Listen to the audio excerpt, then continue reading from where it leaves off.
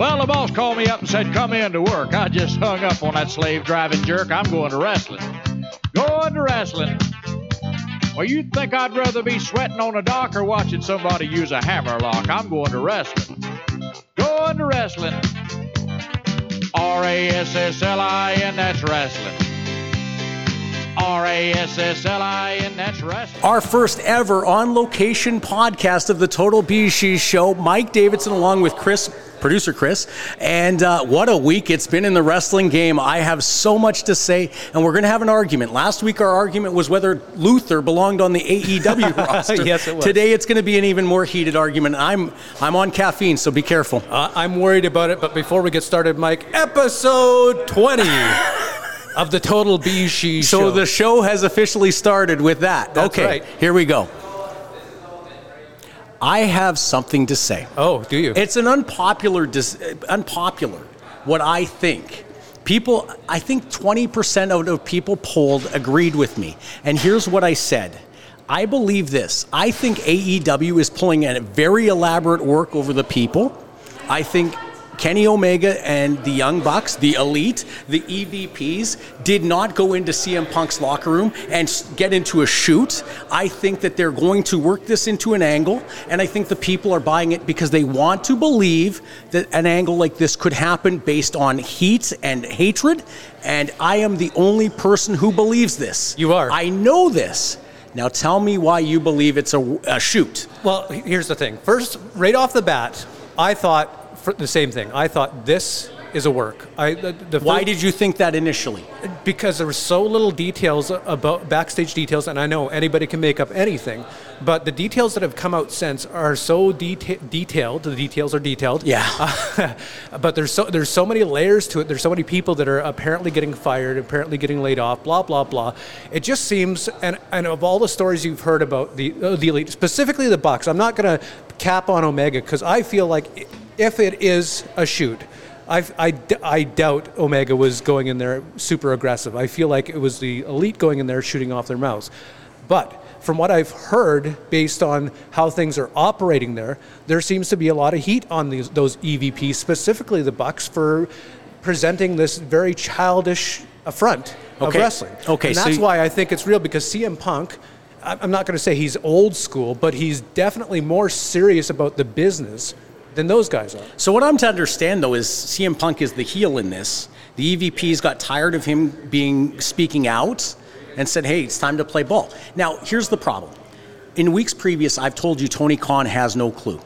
If this is a shoot, Tony Khan has run All Elite right into the ground, let a very dysfunctional locker room get out of hand, and now people are going to quit, and there's going to be problems. People are going to get fired.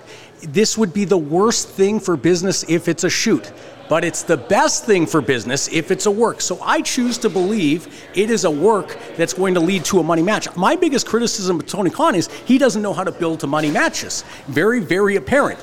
But if this is a work, it is going to lead to CM Punk versus Kenny Omega for all the marbles and a huge pay-per-view buy. And if I'm right, it's the best thing for business. I want to be right about this. You know what? I think ultimately it's going to be turned into a work. So even if it is a shoot, I think they're going to work it out and turn it into a work shoot situation, because I don't see them releasing CM Punk. First off, he's the guy who garnered them $1 million pay-per-view buy. They've signed him to a big contract. They're not getting rid of Kenny Omega. I wish they'd get rid of the Bucks, but they're not going to get rid of the Bucks. So I think they're going to make it so they all have to coexist, and I hope they do turn this into something real. I don't know, like I said, I'm still on the fence about it, and I don't know if CM Punk is the heel in all this or not, because there's two camps on this. So there's the camps that support CM Punk and say, yeah, he's right, there's a lot of childish BS going on, and then there's the camp that supports the Bucks, and those are the same people that So if it is a shoot, though, here's the problem. CM Punk can now sue All Elite Wrestling for all the money in China. 3 EVPs come at him in a locker room without an HR person, and it ends up in a physical altercation. Even if CM Punk started that, he still is going to sue that company. For every last dollar on that contract, he is going to get paid out. Now, here's the other problem. I know Kenny Omega well. I am one of the few people Kenny Omega has not gotten along with in the wrestling business. Right. So I met Kenny Omega in 2001 as a 17-year-old, and I'm going to talk about this on another episode. That's always my big drawback. I'm always holding back the story.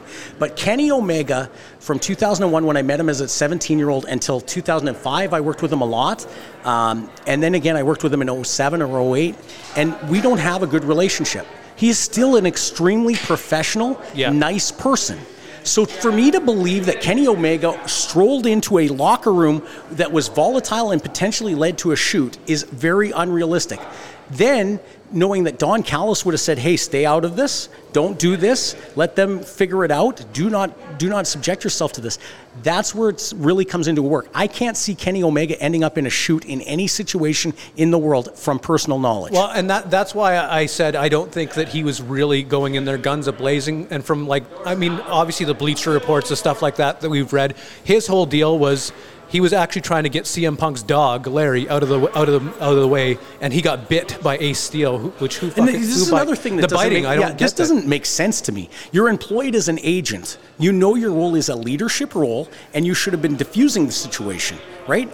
How stupid was this agent? CM Punk's It doesn't matter. It doesn't matter. If I'm an agent, it doesn't matter that my friend is going to get in a shoot. I'm still in between the guys saying, guys, stop this right now because there's going to be ramifications. Nobody did this. Tony Khan let this go to crap. I have to believe that there is some brains in this operation that would never have let it get to this. That's why it's a work. I hope you're right, but I don't think AEW has the wherewithal to pull off something like this. If it is yes, they do. No, they don't. It would only take one guy with the idea to sit everyone down. CM Punk could have had this idea and said, listen, I'm going to be the Brian Pillman of this company. I'm going to be a total loose cannon. I'm going to say what I want, and people are going to buy it. And everyone is buying it. They can't keep anything in the company. They can't keep anything in the company. Wait a second. How does Dave Meltzer and all these people hear exactly what happened if it was a shoot? Wouldn't somebody realize put a lid on this and do damage control? And that would be why you could pull me over to your camp almost, because Dave Meltzer is so... Has every detail? No conflicting stories? That's why he's such a good friend to... Dave Meltzer also believed the Montreal Screwjob was 100% as it seemed, and I'll tell you all the reasons it isn't what it seemed, and we'll do that in a future episode. You have to keep listening to hear this stuff. Apparently so. But I'm telling you right now, I know that there is a chance it's a shoot. If CM Punk gets fired, because I'll tell you what I know about Kenny Omega from years of knowing him, and I knew him when he was a 17-year-old kid. I will tell you this, if Kenny Omega ended up getting bit or getting subjected to unprofessional treatment from CM Punk, where a physical altercation affected him and he didn't want it to, he is definitely going to Tony Khan and saying, I'm going to be very honest with you. I am not doing business in a building that CM Punk is in. So you can't even keep him on the crew and keep him away from me. I am done. It won't happen. I heard a story about Kenny Omega and Austin Aries, something similar. Yes. And I guarantee you, if this was a shoot, CM Punk leaves that company or Kenny Omega leaves that company. Because Kenny Omega will not work with CM Punk after this if it is a shoot. So if it goes to a work shoot, I'm telling you it was a work all along. And there's a problem with it for Tony Khan. I mean, it's not like I feel bad for the guy, the poor little billionaire. But on one hand, he's got Kenny Omega, who's like, I'm not working with this guy. I won't work in the same building with this guy. On the other hand, you got CM Punk, where you release him. He's definitely going to WWE, and I know he said a lot of incendiary things. You think Punk's going? Any one of these guys gets released, they're going to WWE. 100%, but Punk is definitely going to WWE. So would Kenny Omega. I know, but that's why Tony Khan is in a rock and a hard place. No, he's not. See, this is the other thing. No, he's not. He's got two bankable stars. Hold it. If this was a shoot, the first thing Tony Khan does is damage control on Monday. This happened on a Sunday. Tony Khan is calling all four guys into a meeting together and saying, guys, we have a problem here, but we all have to work together to fix that problem. So let's get it all out and let's fix it. But if it is a shoot, and I guarantee you it is not, wait a minute, I don't want to make that guarantee. If it is a shoot, and it really shouldn't be, if it is a shoot, it only underlines very, very boldly, Tony Khan is not qualified to run AEW. He's a billionaire who has the budget to run it, but he doesn't have the leadership skills to properly run it. And now it's time to talk to Shane McMahon, and now it's time to start talking to people who can run it like a sports franchise and fix this. And that is why, right there in a nutshell, why I think it's not a shoot. or not a work, because I just don't think that Tony Khan could pull it off. So, I mean, it remains to be seen. He hasn't pulled anything off yet. He's dropped the layers of it. But there's people asking for releases from the company too, and that's who's asked? Thunder Rosa, Malachi Black. You should have saw the face I made. Yeah, no! This is.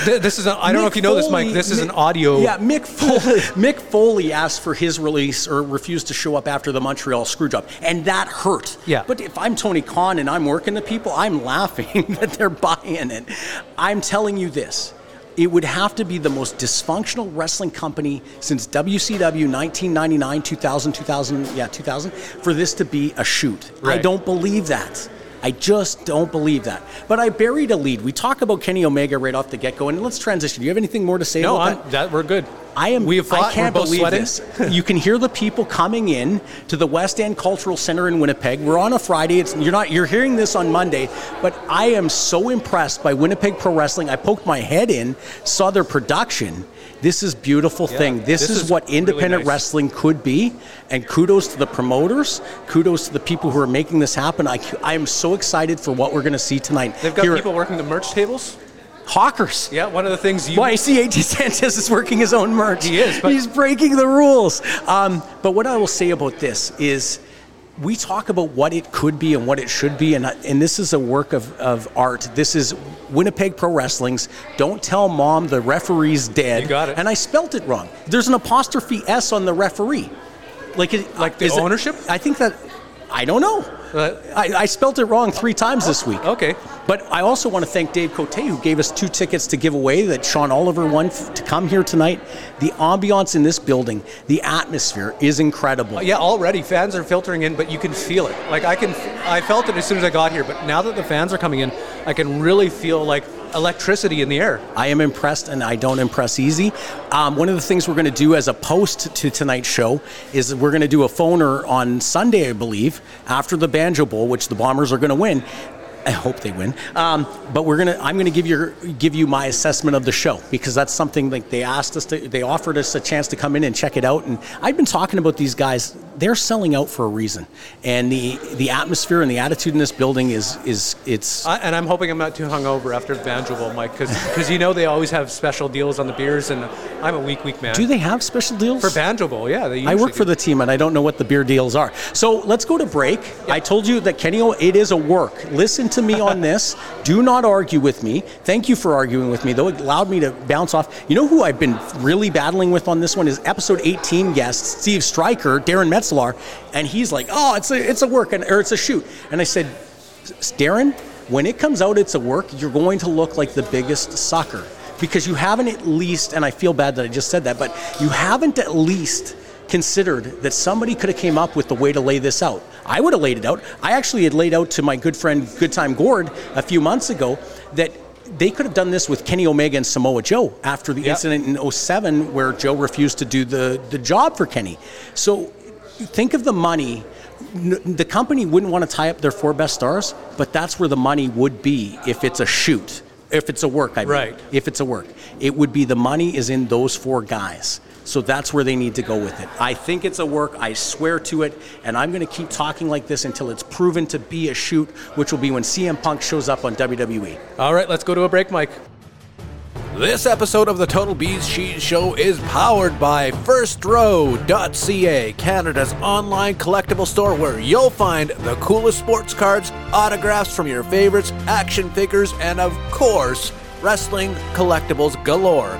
As a loyal Total BeezSheez Show listener, you can get 10% off your order using the code BeezSheez. Again, the code is BeezSheez,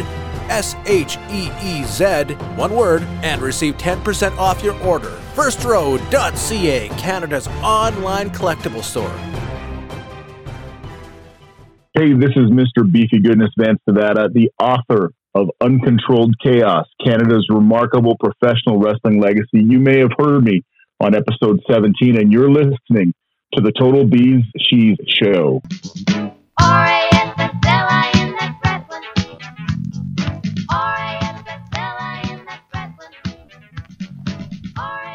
It's always a pleasure to have great guests on the show. This is a guy who in 2010, I said could work anywhere in the world, not just in Canada, not just in any territory, anywhere in the world. And I would say that again today in 2022, 12 years later. AJ Sanchez, the Canadian Crusher. He's part of the WPW Don't Tell Mom The Referee Is Dead, which goes in a couple of hours. How is it going, AJ? I could be wrestling anywhere in the world, and yet here I am wrestling at Rookies in the West End Cultural Center. Yay! Happy to be here. Thanks, man. You do a fair bit of traveling, though. So, like, you're in Alberta a lot, and you're in Saskatchewan, and you do the CWE circuit. What are the opportunities like right now, post-pandemic? So, my personal life has kind of gotten in the way. Just we've got 2 years essentially of backlog. My family runs a DJ business, so weddings 4 days a week now. So my traveling has not been what it has been in the last little while. But pre-pandemic, I was scheduled to go back to Mexico. I had some stuff lined up in Vegas and Florida that unfortunately all got nixed. But before things really started picking up for wedding season, I was at it, pretty much every month. I was back out in Alberta for Can-Am Wrestling and then picking up CWE shots wherever I could. It's been good. I think people were a little hesitant to get back into the swing of things, and I think that's just the world in general. But as I see that, you see different companies everywhere popping up, and new companies and new wrestlers and new everything. So I think we're getting back to the swing of things, and things will get back to fairly normal quite quickly. So with all those things popping up, new companies, the Winnipeg Pro Wrestling is a new company. There's 3D Pro Wrestling. I know you're wrestling for them as well. Is it hurting the market, helping the market, creating new fans, or is it the same fans being diluted with so many shows? That's a great question, which I think people often have a misinterpretation or misunderstanding of that. So there's definitely the core group of fans. They're the 15 to 50 people that are going to attend pretty much every show, and it doesn't matter. But what I noticed with WPW especially, they are, and again, they get some of the regular fans, but a majority of their audience since they started have been new fans. I'd say of the 200 to 300 people they're drawing, 250 of them are new fans, people that hadn't seen wrestling or maybe hadn't seen it for a long time, and now they're coming back and giving it a chance. And definitely new people. I think there are new people being drawn in. They're not going everywhere, but I think WPW and 3D draw a lot of similar audiences, which is great. It's new people, and these shows, you haven't been to one of these shows yet, but they're just on another level. I can't even put into words what it's going to feel like in there later tonight. Okay, so does that put pressure on you? I know in 2010, WFX was creating a lot of new fans because of our advertising techniques, and you and your partner, Kevin Chevy, had the pressure of being credible as the guys that were local, right? We had a big name roster, and you and Chevy had to really prove yourselves as the best, the guys that could go with those names. Is it pressure for you now on WPW and 3D and CWE that the new fans have to believe in the local product, and you're kind of the flagship, you're the flag bearer for that? Yeah, I think there's pressure anytime you step foot in the ring. Any person that's doing what we're doing, there's pressure. Yeah. I think there's pressure, being, I guess, the top of the heap, whatever we're going to call it, you know what I mean? In working with every company, you need to be, and just in the world we live in today, you need to be politically correct. You need to do all these things. You need to be somebody that can be in this position. So there's absolutely pressure, no matter what you do. Back then, I think the pressure was a little different, where we, locally anyways, we had to really prove ourselves. And a lot of people came and saw me and Chevy and right away, maybe not dismissed us, but there was they kind of looked and turned their head at who we were when just based on the first look at us. So we had to work a little bit harder to prove ourselves for people to go, oh, okay, cool. These guys get it. They understand. There's still some work to do, obviously, but they're on the right path. I think at this stage of the game now, people look to me similarly, locally anyways, look at me similarly to some of the guys on that WFX roster from back in the day. Like we looked at Billy Gunn and Hardcore Holly and stuff like that. So I think I'm in that position. Granted, I don't make as much money as they ever as they did by any means, but I think there's pressure, but it's a different scenario from back then to today. So in 2010, the natural person you got compared to was Kevin Steen, Kevin Owens. Mm-hmm. Now you're kind of you're the elder statesman of the local scene with Mentolo and Adam Knight. We know what we say about him, but No pressure for you? You like that role? Is it something that you kind of wish you could just go someplace and start over and establish a brand new credibility, or do you like the pressure of being that legend? I've always enjoyed pressure. I always like when eyes are on me, because I always felt I could pretty much deliver. And that's not just wrestling, that's through work as a DJ in front of different audiences, playing football as a kid, playing sports as a kid. I always enjoyed and thrived on that kind of pressure. So I don't mind that. It doesn't bother me at all. When you're wrestling here locally, I think the pressure, again, we're going to talk about the pressure being different. It's different here because I'm established, but the second you start going elsewhere, when it was going to Mexico or wrestling all over the U.S. or anywhere new in Canada, it's a whole different type of pressure where these people don't know you, and now you can't just coast on being the guy here in Winnipeg. You've got to sit there and prove yourself to a whole new audience, which I thoroughly enjoy. So let's talk about pressure. We've heard that word a couple times now.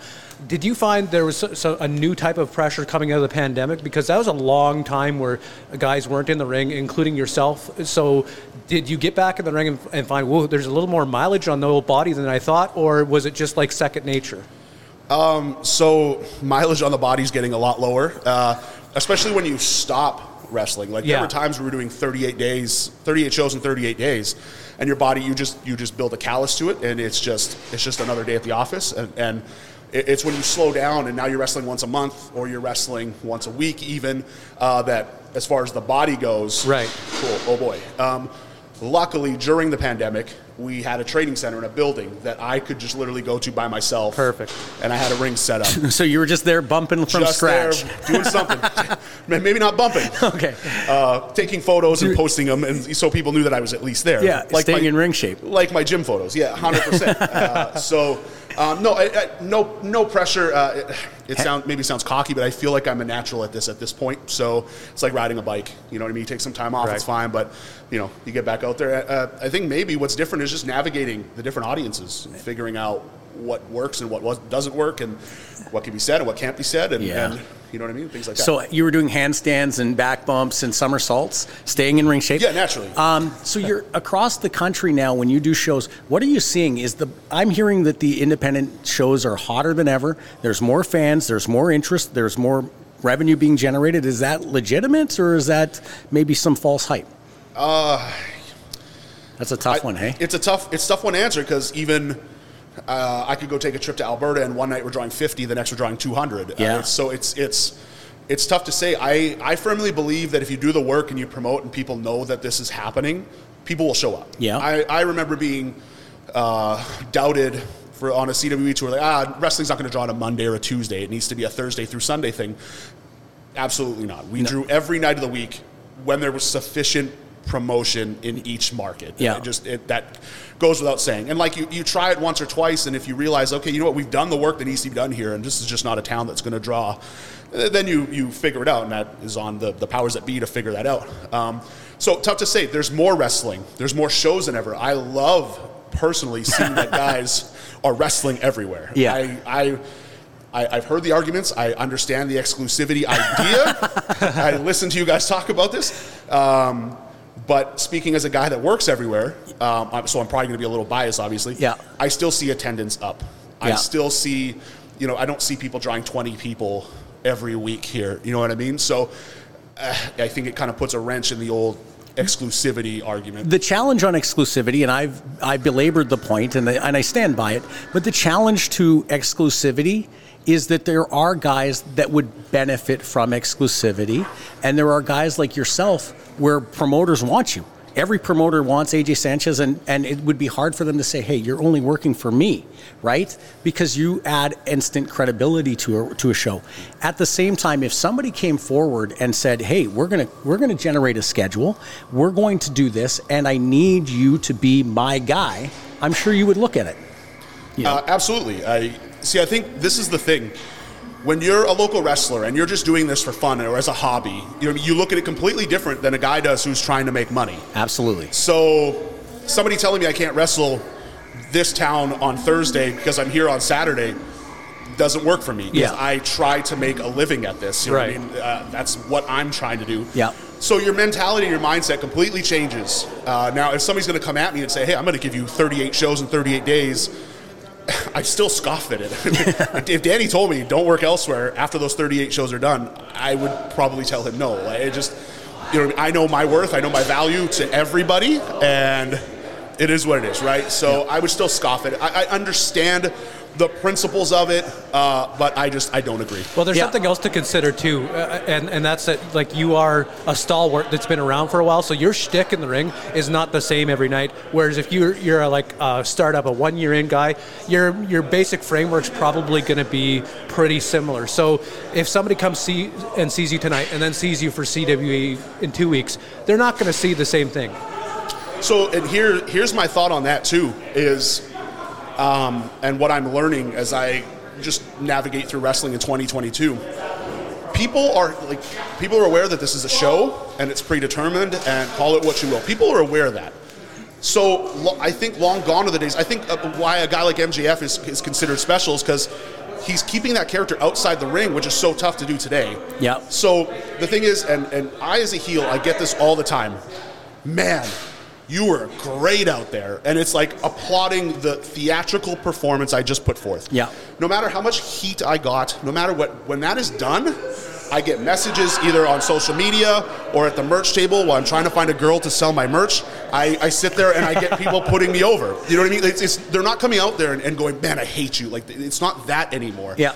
It's a case of, wow, this guy was really good. And you'll notice a lot of times heels, I think, eventually get turned babyface because they're just so good at what they do. It's no longer a fight. It's not that it's not a fight, but it's no longer the 80s. Yeah. When you're good, people are being applauded and put over for their performance. Yeah. And I think that's the difference. So if you're seeing heel AJ Sanchez over here at Primo's, and then you're seeing babyface AJ Sanchez over here at CWE, is there maybe a conflict of interest? No. I could see why people might think that, but they're going to that show. Yeah. When it's done, they know that AJ Sanchez is not really this bad guy that's doing these things to people that I let people on or to believe anyways. But you know what I mean? So I think people are applauding the performance nowadays. And I think that's a big difference from where wrestling was years ago. I agree with you 100% and still disagree with you. The onus isn't on the wrestlers on the exclusivity point. Every wrestler should want to work every show. The onus is on the promoters to be better business people, to work on to build their company so the wrestlers are like, I want to work for a company that's doing it professionally all the way. I'm not seeing that. I'm not seeing a company that's coming forward and saying, hey, this is the presentation of what we're offering. We're going to have professional photography, professional camera crews. WFX, what we had $1 million backer, or so I thought, and we'll talk about that another time. But I don't expect wrestlers right now to be locking down to what they're seeing in the marketplace right now, where every promoter wants to coexist. Nobody's trying to be the king of the promoters. They're saying, hey, I just want a piece of the pie. They don't want the whole pie. So why would wrestlers commit to that, right? So I agree with you 100% based on what the current landscape is. Speaking of which markets in Canada right now are the hottest? Is that a tough one? I don't think it's a tough one. So I've mainly been in Western Canada, but I try to follow everything that's going on. Yep. BC right now seems to be doing some cool ass stuff. Sure. With that NEW, WrestleCore, All-Star Wrestling's back at it. Like I try to pay attention to these things. Yeah. So BC, it looks like Thrash Wrestling is killing it everywhere they go from what I'm checking out. Winnipeg, I think is hot as well. Like WPW. I agree. Case in point, the tickets sell out the following day. So.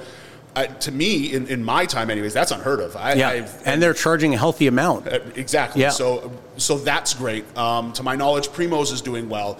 3D is doing well. Could they be doing better? Absolutely. Everybody could be doing better. Yeah. You know what I mean? They need to move to bigger venues because they're selling most of their tickets. Yeah, 100%. Yeah. But, so 3D's going to try that. Now that's going to be the telltale sign of good whether, to see. You know what I mean? So I think I don't want to bury Saskatchewan here, but I don't see much going on out there. You know what I mean? Like in the way which is crazy because there's one or two companies in each market, Saskatoon and Regina, and CWE is running the lower markets, and they're doing well. Don't get me wrong. Yeah. Carnduff and Weyburn and the towns that Danny is running, they're doing very well. Yeah. But I look at Regina where there's essentially one company and they're topping out at 100. It's underserved. That Regina and Saskatoon are both underserved. Like as somebody who lived in Saskatchewan for a long time, I do keep an eye on things going on there, and you're not wrong. Like I'm not seeing the hot hotness that I was seeing with HIW, for example, during their heyday. HIW was drawing a good amount of people, and the angles were good, and the guys they're bringing in were good. Like, I'm not seeing any of that now. Yeah, and that's the thing too. It can be done. When Cash was running HIW, their big shows were drawing a legitimate 600 to 800 people. Yeah, I was at one. Like, they were in a curling club, and to their credit, they did everything. Lights above the ring, full on entranceway that you don't see at this level. Like, they went above and beyond. Now, the cost to operate that, obviously you can't be doing that every week in the market. You're just going to burn things out. But you don't see a whole lot of this in Saskatchewan. Yeah. Alberta right now, dare I say, maybe oversaturated. Could be starting to, yeah. There's a whole lot of stuff going on out there. At the end of the day, I hope for the best. I want everybody to do well. But exactly. Winnipeg might start to be oversaturated as well.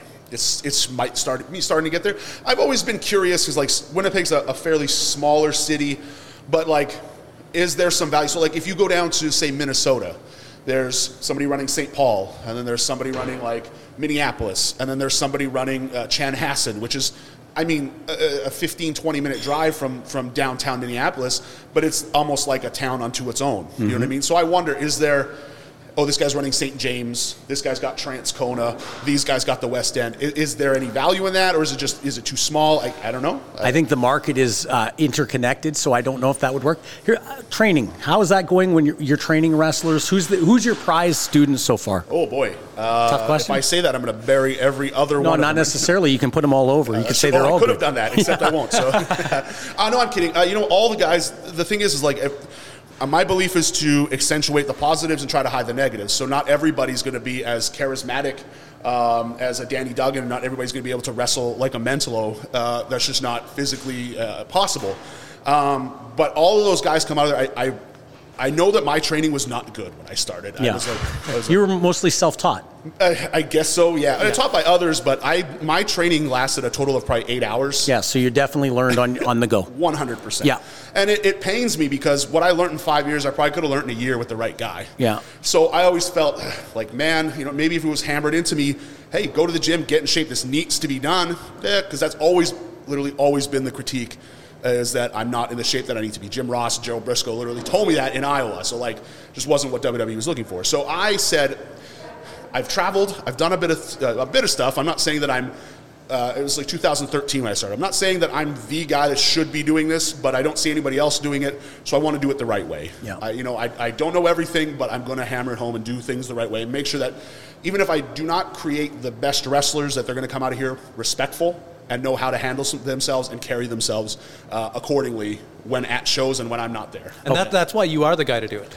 That's why you are the guy to do it, because, it's great to have it hammered in by a great trainer, but honestly, that's few and far between. If you watch the indies, there's a handful of good trainers, and there's a handful of okay trainers, and then there's a big bucket of crappy trainers. So if you teach people to carry themselves in a certain way, other vets will help them out. And that was always the thing, too, is when guys would come to me, like you're always taught, find a reputable trainer, find somebody that's been there and done that. I would tell guys before they started training with me, listen, in Canada, there's Scott Demore out in Windsor, and then there's Lance Storm in Calgary. If you want a better shot at doing something more, go to those guys. But I understand paying $4,000 and finding your own lodging and living out in Calgary for 3 months is just not feasible for some people. So I made sure that guys understood that I absolutely do not have the name value of those guys, but I'm going to spend more time with you. Guys generally take a year before they get in the ring. It's not just a 3-month, 5-day-a-week thing. And then when they're in the ring and they started wrestling, they're still in training. They're still coming back. We're still breaking down matches and seeing what can be done and so forth. So I think they get maybe a little bit more personable experience with me. And then I always try to make sure to have Danny Duggan, Mentolo, Chevy. Marty Gold? Marty Gold has dropped in. Yeah. So Shane Madison. We try to have as many of those guys, when the opportunity is right, come down, take a look. I've had Gene Swan drop in. Brian Jewell recently was down. So we try to take those guys and have them come down and offer whatever expertise they could that maybe I'm not saying. So prospective students should hit you up on Facebook, AJ Sanchez? Absolutely, AJ Sanchez LaRock, or they can message the CWE, I think it's info@cwecanada.ca, Elite Wrestling Academy on Facebook.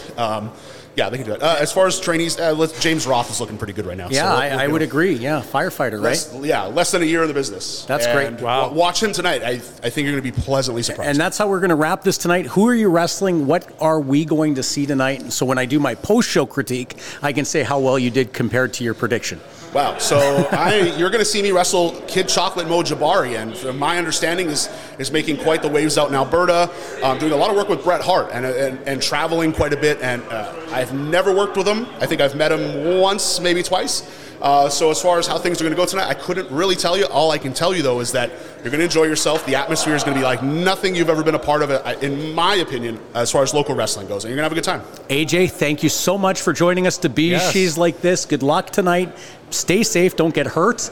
And thank you for having a friendly debate about exclusivity and non-exclusivity. I will bury you behind your back once this is done. Thank you. The Total BeezSheez Show releases new episodes every Monday. Follow the Total BeezSheez Show on Twitter at Total BeezSheez, on Instagram at Total BeezSheez, or search us on Facebook, Total BeezSheez.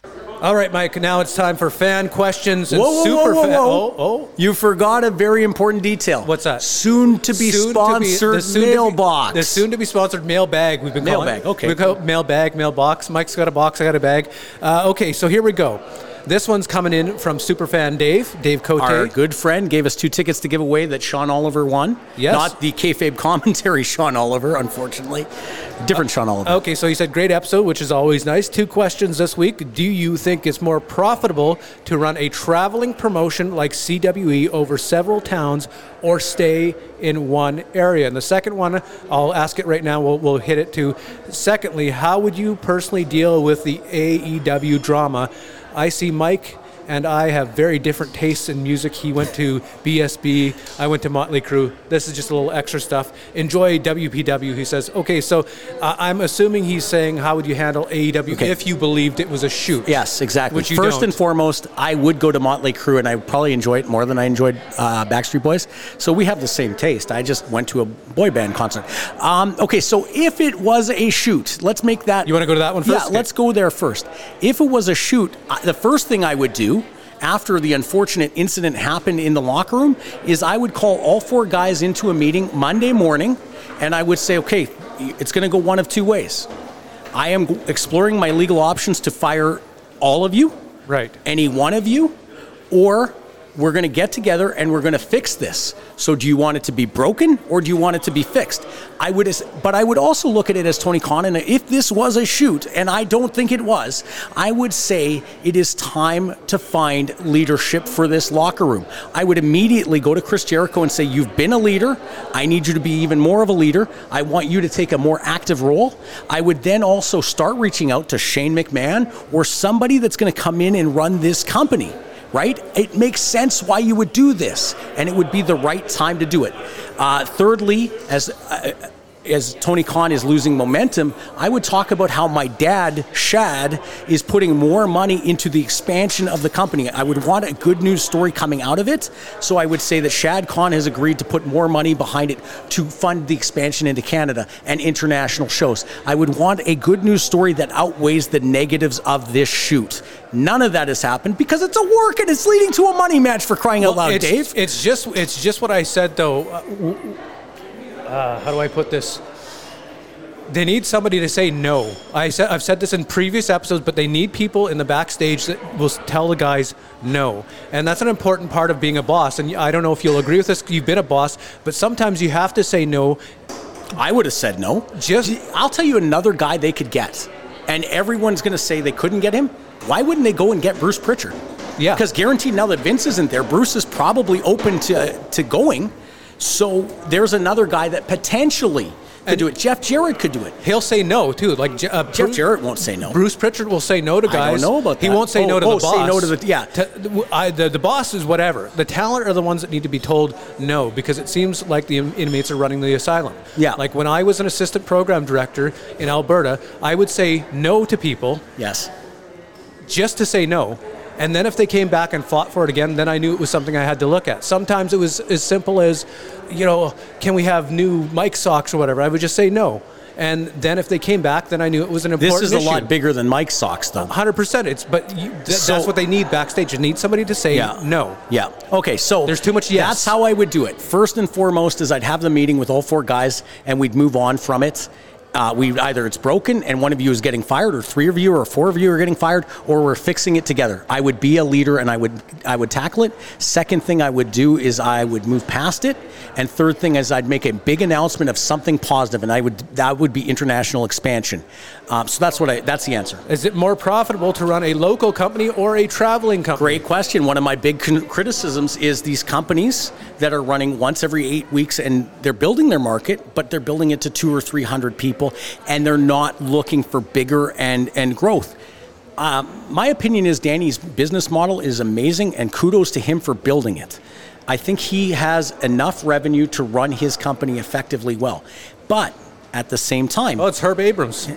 In some markets, he is lagging behind the locals who are doing a great job. I think the thing is, be proud of what you're building and realize if you're building a business plan to profit, either system can work, but you have to have the plan, you have to have a market strategy, you have to create new fans, and you have to always be moving forward with momentum. So whether that's the traveling realm or if that's the local version, that's up to them. I think you have to do at least a little bit of both. I think you have to establish a small trap line at the start and then decide if you want to go wide. All right, we have another question here. Do you think in hindsight CM Punk's arrival is why Cody left AEW? I don't think it matters. I think Cody in AEW was really stale, and I think Cody really did bad in AEW. And he had an initial boost when he got to WWE before he tore his pec. I think CM Punk's kind of wearing that. He's getting painted with an ugly brush, even though he is the single biggest ratings draw. Yep. He is probably contributing to the single biggest amount of pay-per-view buys.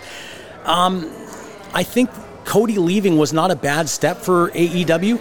I don't think it had to do with CM Punk. I think the positives outweigh the negatives with what CM Punk brought to AEW, and I think that's why they got to move past it. Cody in WWE works initially. I don't believe it works a year after. So he got hurt right away. He comes back. I think he's going to have a short run on top. I don't think he's Roman Reigns. I don't think he's Brock Lesnar. I think he's more of a second or third tier. He's better than Kevin Owens. He's somewhere between Kevin Owens and Roman Reigns. Yeah, I think he's right there. I agree with you. He's not Brock. He's not Roman, but I think he's right there. I think he could be. Yeah. I just don't think... I think you're right. He's not there yet. Okay. And do we have any more questions? That's all the questions. So all 3 questions came from our buddy Dave? All 3 questions from Dave Cote this week. Well, that's amazing. It's a couple things I wanted to touch on before we go to my post-wrap, which is going to be done over the phone. Sorry to Scotty Townsend, but because we're not going to do a Twilight version at the end of this show. You're not going to be walking this time, are you? No. Okay. I will call you Sunday morning to get this in. Okay. So I'm going to break down what we see tonight at this beautiful venue, West End Cultural Center, Winnipeg Pro Wrestling. Don't tell Mom the referee's dead. I have to say something I'm learning. In Winnipeg, there is a tension building around the last weekend of October. There is a show at the Park Theater by 3D Pro Wrestling. Right. There is a show at Deer Lodge Community Center by Primos.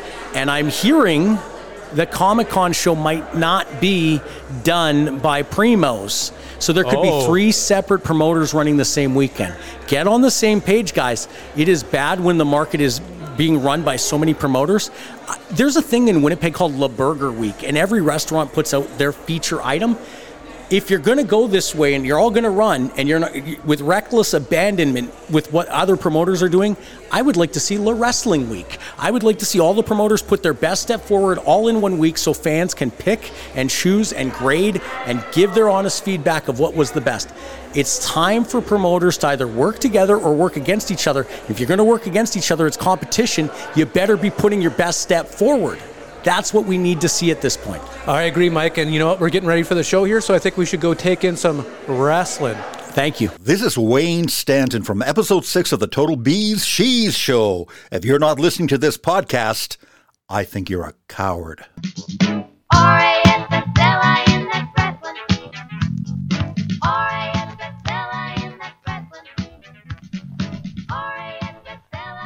All right, Mike, we are back now. You're on the phone line. We're going to do this post-show wrap-up, and I want to get your thoughts on the show, the WPW show, Don't Tell Mom the Referee's Dead. I thoroughly enjoyed myself, and I thought, I just want to shout out to the guys who put that, guys and gals who put that show on, because boy, was that first class. So Friday night, September 9th, West End Cultural Center, Winnipeg Pro Wrestling did something that I didn't think was possible. If I ever had the itch to promote wrestling again and produce a wrestling event, this show discouraged me from doing it. I'm going to tell you why. If I did become a promoter again, I would do it with the ambition of being better than everybody possible. And I don't think I could have done it better than they did it Friday night. I figure there was about 350 people, 300 people in the building. I didn't do a head count. I only stayed till intermission because I had to be up very early Saturday to work for the Bombers Banjo Bowl. But I was floored. That atmosphere, that fan base was so loud for everything. It was incredible. This was a first-rate production from top to bottom. I saw referee Alfonso walking around in a hoodie, and I asked, "Where'd you get that? How do I get one?" He said, "I made it myself," and it looked amazing. I want to get a picture of that hoodie for social media. Devin, who invited us down there to do the podcast live from there, what an amazing job he's doing. It was from top to bottom amazing from what I saw till intermission. Josh Alexander wrestled Cheeks, a local wrestler. He did everything a big name should do when wrestling a local guy. He made the guy look competitive. And even though he's the Impact World Champion, he made the local look like he had a shot. Yeah. That was really good. And then there was that women's match. So the women's title match between Allie Katch and Jody Threat was one of the best matches I've ever seen locally of two women. Jody Threat, I guess she was in NXT. She was great. She won the match. She's the new champion. But Allie Katch really gave her a run for her money. It was back and forth. The people were so into it. I just really, really want to say how great this show was. I give it a 5-star out of 5-star. For the first half I saw, I joined Kevin Cannon to watch part of it. And we were most of the stuff we had to say was pretty positive. I would tell all Winnipeg wrestling fans, get on that list. Because they sell out really fast. So get on the waiting list to get tickets, because I bet you they're going to keep selling out. Because everybody went. And one thing I did notice, Winnipeg wrestling has always been synonymous with not a beer drinking crowd. A lot of bars that have hosted wrestling events always say nobody really drinks at these things. The lineup to get beer was incredible. Yeah, I had to wait in line 3 times to get beer, and there was 2 sides of service. So it was top to bottom, really, really, really good.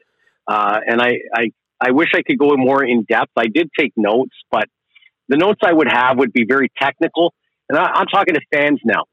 I'm not going to sit there and say, oh, the work was this or the psychology was that. I'll let other people do that. And it's not that I'm not qualified to do that, but from a fan perspective, it's everything you're going to pay for. You're going to leave the event wanting to get tickets to the next one. And that's what's important here. Who stood out for you? Did you have anybody who stood out for you on that first half of the show? Because I want to say, for me, Big Bobby Shink or Sweet Bobby Shink really stood out for me. Drank maple syrup. Yeah, he was. You know what? And I'm going to tell you, going into the show, I had an opinion of Bobby Shink. I've seen him wrestle once or twice, and I thought he was all character and not actual wrestling. But the stuff he did in the match was really good. The stuff he does as a character is actually really good. He drinks like maple syrup in his match, and I was like, oh, it's probably a work. He probably puts rye and Coke or just Coke in there so that it's not bad for hard for him to swallow and digest. No, apparently it's legitimate maple syrup, and he has a holster. Bobby, yeah. So I'd say Bobby Shink definitely stood out. Cheeks really did well for himself against Josh Alexander. The 2 women were really good. The opener, which was Crow versus Monroe versus the Rhinestone Cowboy. I can't remember his name now. But the best part about that for me was Kevin Chevy, lazy carning, Reese D's Keys Bees. I loved it. That was a good match. The guy who actually stood out to me, and this guy could make a living in the business. I really believe WWE or AEW would look at him, is the referee Alfonso. Yeah. I thought he was a big league ref. Like, he was perfect. He's also, I believe, one of the guys running the company. But all in all, it was everything I wanted. We did the podcast before the show, and then I just wanted to be entertained for 3 hours. I'm in the busiest time of my year. I'm stressed out. And for the 2 hours I was there, I was utterly entertained. That's all I could ask for. Yeah, you're 100% right. And while you were talking to Kevin Cannon, I was talking to Kevy Chevy, and we were watching the Bobby Schink match. And I saw the syrup at first. I was like, here comes the Gaga. And Chevy was like, no, just keep an open mind about it. Literally, he said, keep an open mind about it. Let's watch. And so we watched the match. I was like, you know what? As much as I hate to say it, this works. All of it works. The syrup worked. It was fun, but he still wrestled a match. He didn't make a joke out of the actual wrestling aspect of the match. It was fun. It was a good match. I will go back to a WPW show for sure. Definitely. The last thing I'll say is I did see Kevin Chevy. He's trimming down.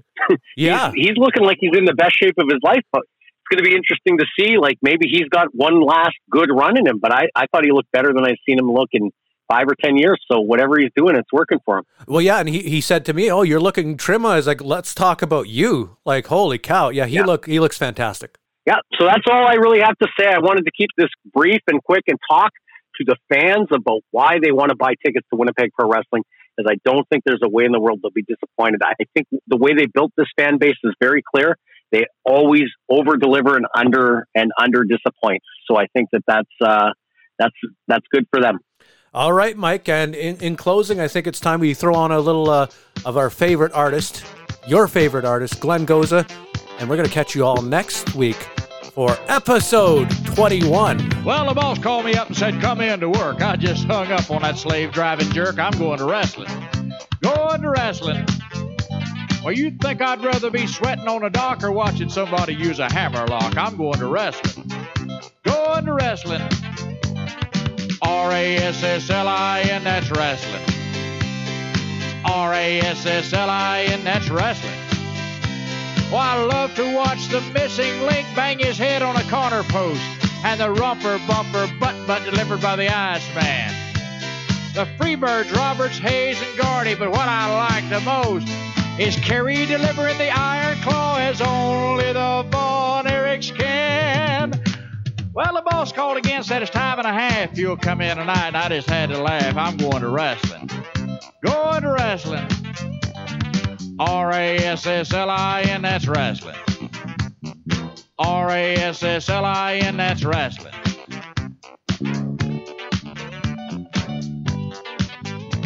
Well, my girlfriend called, and friend, she could be a model for Fredericks of Hollywood, but she was hassling. Really hassling. Said I could come over early and stay real late, but I told her, honey, if we have a date, we're going to wrestling. Going to wrestling. R-A-S-S-L-I-N, that's wrestling. R-A-S-S-L-I-N, that's wrestling. Kevin Von Erich, when he's really high and flying. I like to see Ric Flair when he's out there strutting. Andre the Giant must be 7'9". Well, I wouldn't miss this for a dozen girls, and I wouldn't miss this for nothing. I said, honey, I hope you ain't hurt. She said, I'm putting on my wrestling shirt. I'm going to wrestling. Going to wrestling. R-A-S-S-L-I-N, that's wrestling. R-A-S-S-L-I-N, that's wrestling.